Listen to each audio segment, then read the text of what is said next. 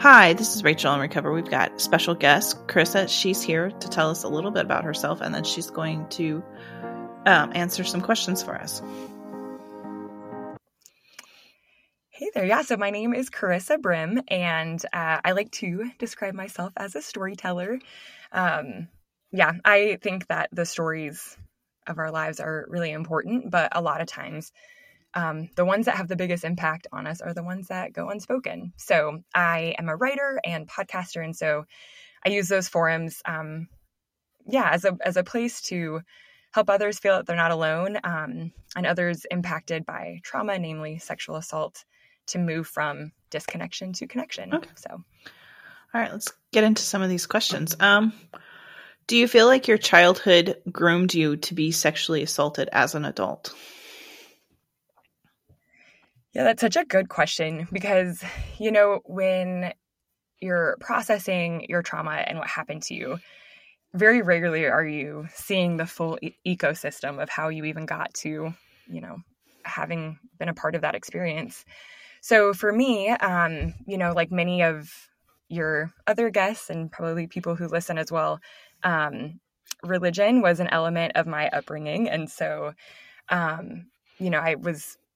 I observed a narrative, and I was in some cases directly given a narrative that, as a woman in the church, I was to kind of defer to the man and, just be as accommodating as possible.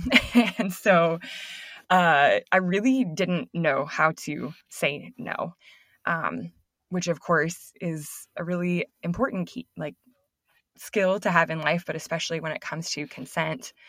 I just wanted to be a really accommodating person. And, I was aware of the phrase "no means no" as a form of consent. But, I couldn't even say no to people that I cared about or who cared about me. So I think it was really unfair. It's an unfair expectation that we put on other people that when you're in a potentially dangerous situation or when there's a power dynamic at play, it's not always as easy to just, say no and navigate the situation like you would hope you'd be able to. So, I think it was stepping back and realizing that consent is actually, it should be yes means yes, that when we go through life assuming that no means no is, the appropriate narrative of consent, that implies that the assumption is that yes is the baseline. And so I think that is very much, how I grew up as a kid. I was available and wanted to help and wanted to make other people, feel however they wanted to feel. And so those elements definitely carried through into my young adulthood. Okay. What have you done for recovery? Yeah, I've tried a couple of different things. Therapy obviously has been really helpful for me. But I think, there's multiple types of therapy. And for a while, talk therapy was really helpful to just kind of get a lay of the land, what I was dealing with, what had happened, just like putting words to your experience can be so powerful. But eventually I ended up doing some EMDR therapy, and that has been really helpful because, in talk therapy, it's very easy to intellectualize your feelings and convert feelings and emotions into words. And that's just what I naturally do.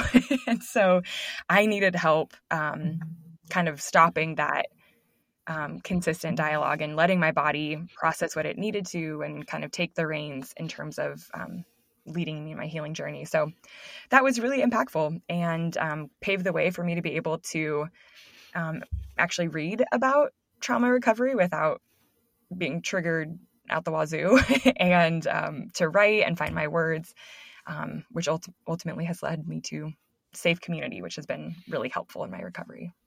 Yeah, there are a couple of books that I don't know if you've ever read The Courage to Heal.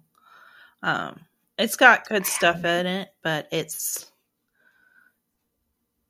you just have to skip over some things, I would say, in some of the books, because you're like, I don't really need to read that. Yeah, yeah.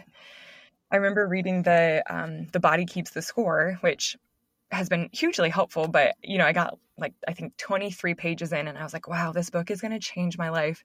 And I dog-eared the page and then I didn't pick it up for another year and a half. It's like, I can't engage with this, this full on. So it's helpful to kind of partner that with therapy. Oh yeah. I mean, I used to sometimes get headaches and stuff because I was doing my research project in grad school on incest recovery, and there'd be times I'd lay in bed for 3 days because the stuff was just so heavy and so emotionally draining.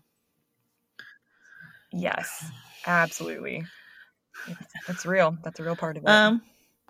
What have you seen help other people recover in similar situations to yours? Yeah, I think in a word, I would say acknowledgement. Just being able to acknowledge for yourself what has happened. We find 1,000 different ways to tell ourselves that what happened wasn't, didn't have an impact or wasn't as bad as someone else's experience, or, maybe it's not even what I think it is. I think it's our brain trying to be a little bit protective, trying to shield us from, some of the truth of the horror of what has happened. But, it's when we believe the narratives that it wasn't that bad or we should be over it by now, we disqualify ourselves from healing. And so, when I see others who are, charting their own healing journey, I think there always comes that moment where you're, it's terrifying, but when you finally acknowledge, yeah, this is what happened to me and it had an impact, I think that really frees you up to find the help that you need, and so I've seen that be really helpful to others in my situation and also to me personally. Yeah. How has this impacted your community? Yeah, I think I spent a lot of my adult life working in hotels, and so I was dealing with customer service quite a bit. And if there's anything I can say, it's that we are a traumatized group of people. So if I can just zoom up to bird's eye view, our community at large is impacted by this. There are so many people who are carrying, sexual traumas, of course, and other traumas as well. And so we're just trauma responding all over each other. And it just makes things really chaotic. It makes relationships challenging to understand. It makes our relationship with ourselves confusing because we're, trying to get feedback from others. And it's, hard. But I think when you look around, it's easy to think that you're the only one. And so when you think you're the only one who's experienced something, it's very easy to disconnect and to isolate. And, that's where shame gets us. And as a community, if we're all doing that to a certain degree, it leads to a lot of people living life and trying to navigate these really nuanced and complicated parts of life on their own. And, I think if I can speak to my specific community in the immediate aftermath of, my assault, I would like to just use that word chaos again. It was really confusing for me to figure out what was going on. It was confusing for others to figure it out, and ultimately led to a lot of disconnection and a lot of loss. So I think that's unfortunately, a lot of times the trauma itself is horrible, of course, but the response in community is sometimes the most challenging thing to sort through. Almost definitely. So many people I know struggle with that, especially with some of the clergy abuse and things. I mean, that's it's bad enough when it's not somebody of the cloth, but when it is somebody of the cloth, it just makes it so much worse. Absolutely. Well, and that so my assault wasn't clergy abuse, but I did go through all of this while I was attending a Christian Bible college. And, it was very, it was very cognitively dissonant to have experienced that and then be in a community where I didn't feel like I could be honest about the circumstances leading up to my assault. I was drinking and I was around, others who were like in a more promiscuous headspace, and all of those would have been like big no-nos, And so, in talking about what happened to me, it was hard not to feel a sense of blame, well, yeah, that's what happens when you're like out in the world. And I don't know, I think it's human nature to try to other people who bring to the table something that could be threatening to you. If you acknowledge the threat, you have to acknowledge it for yourself too. And that can be really confronting for people. Well, and what is it? The meme, it's not what she wears or what she's doing, or, a rapist is completely responsible for their actions. Yes, and exactly. I think, somebody who went to a Christian college and had, her adult assaults happen in that environment. There's just this, like, they shove this purity thing down your throat, and it's just like, if even if it's not consensual, you're, you're having sex, but it's not consensual. So technically it's rape. And especially if it's like a date rape thing, there's just so much shame in that I feel like even in like a lot of people in our situations, they can't even identify as rape until somebody tells them that's rape. Absolutely. I don't know how many times. Sorry, because I just you can go. because I just feel like nobody talks about it or teaches girls what consent is in youth group. Nobody talks about what consent is. They'll tell you don't have sex, but they don't tell you men can force themselves on you, and that's not okay.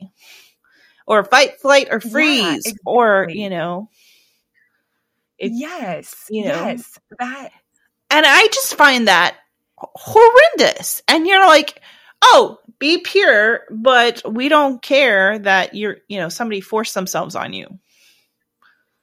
And, when it happens, they're like, well, it's his future. What about my future? How many years of therapy am I going to have to live through? And all the treatments am I going to have to endure to have my life back? Exactly. Because it is so just interwoven with shame. And I think, as you've just so eloquently put words to, like, when you're in a religious setting and you're dealing with sexual trauma, the shame is just like off the charts. And so of course you're not talking about it. So no one else is talking about it. And so there is not a clear understanding of the impact that it actually has. And so there's this sort of like grin and bear it, I guess we'll just pretend like nothing happened or that I'm okay. But meanwhile, your entire nervous system has been rebooted, right? Like, you don't move through the world in the same way that you used to. And that's a huge repercussion to have to figure out. And it's not as overt as what would be the punishment for the person committing the crime. And so it seems like it's more impactful for them. And it's just very confusing to sort through all those narratives because it's so obviously unfair. I mean, I would like to get a group together to create a curriculum for like youth groups to talk about consent and what that means. Yes. Yes. So girls aren't. Oh, I totally agree. Because I mean, it's online, but are they talking about it in youth group? I mean, I haven't been to youth group in a long time because, I'm in my 30s, but. Right. And I don't know if unfortunately that's and I don't know if anybody else has thought about doing that, but I think I may talk to some people, and maybe that should be my next, after I finish my book, or maybe I'll do this in correlation to my book, is to write a curriculum for those of us who, I mean, especially since, unfortunately, the church is so patriarchal, or that they don't even understand this concept. Well, some of them are starting to, but yeah. There's so many layers to it, right? It's like, if we're given this understanding that, first of all, men are the only sexual beings, and that they are just like ticking time bombs, like, who have to have, you know, certain needs met, whatever. I even hate like the phrasing of that, because it's just like, so whatever. It's just, it's not a helpful phrase for anyone, right? And then you have women who are obviously sexual beings as well, but not allowed to be, and very much chastised if they like even dip their toe in that conversation. And so then you teach women that, I mean, you don't even teach it, like, to your point, right? You're not even talking about consent. And so the assumption is that like the average man is automatically objectifying you, and it's up to you to stop that. That just puts all of the emphasis on the woman to be the one stopping an unhealthy sexual chemistry like happening, you know? And meanwhile, men are not being taught that it's their responsibility. You know, it's like, it's telling women that they have the complete, it's their responsibility, but they have no real power to change the dynamic. And that's so, that in of itself is traumatizing to move through the world having that pressure. Yeah, no, because I mean, looking back in my situation, I think I found that the most frustrating thing. Because I mean, I was in youth group. I read a lot of Christian dating books. Nobody talked to me about consent. They said, just don't have sex. Right. Yeah. Like, yeah, exactly. Yeah. So exactly. Yeah, I find that just beyond frustrating and infuriating. Yeah. Yeah. Because then there's no resources for, okay, so you've had sex, whether it was consensual or not.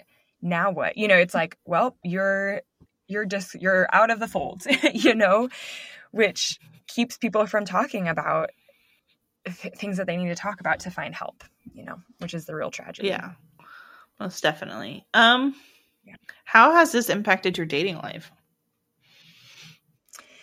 Yeah, so, you know, I'm presently married, but in the aftermath, I could describe it as having kind of like a dating before the assault and dating after the assault. So dating before the assault, it was very tidy, very vanilla, very like culturally Christian dating, you know.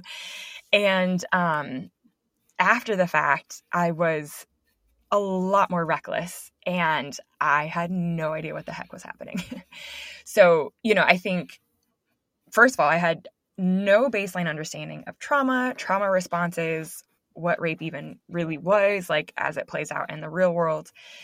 And,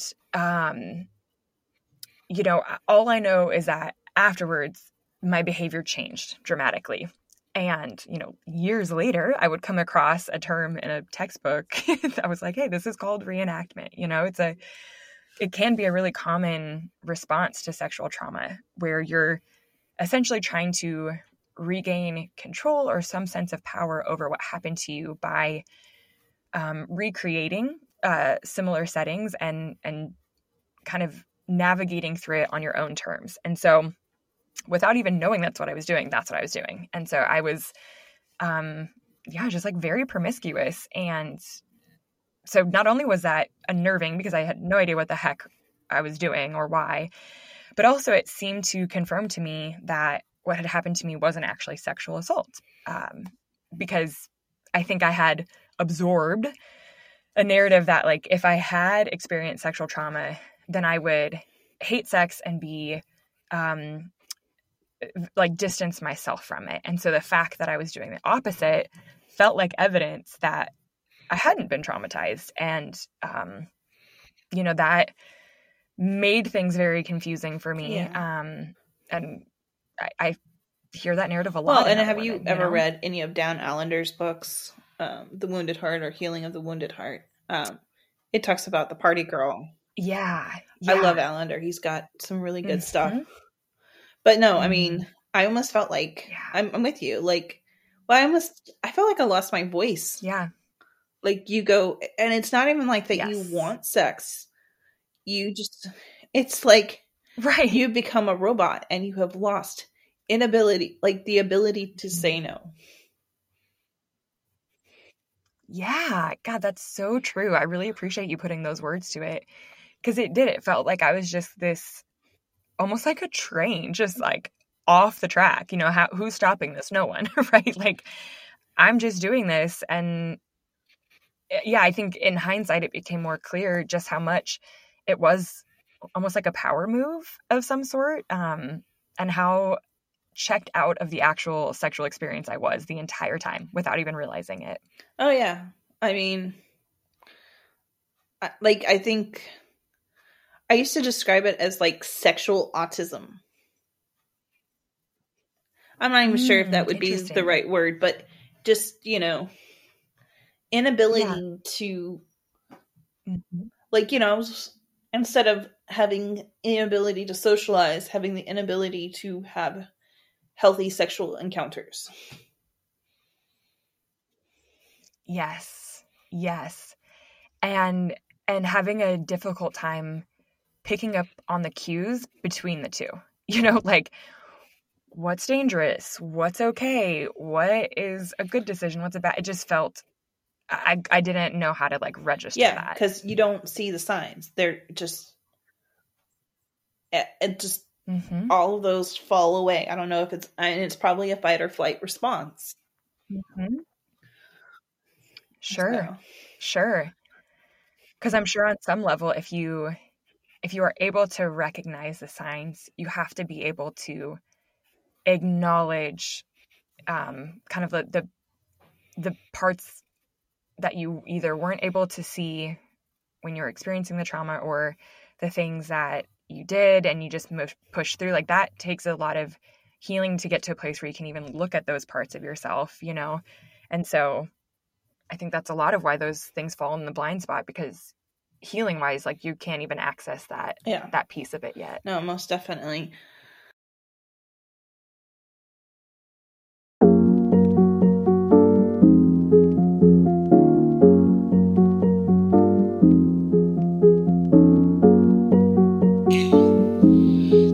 Thanks, guys, for listening. Charissa will be back next week to tell the rest of her story. Always tune in on Thursdays at 10 a.m. Follow us on your favorite social media platform. And as always, if you have any questions, reach out to rachelandrecovery.com. Thanks, and always subscribe.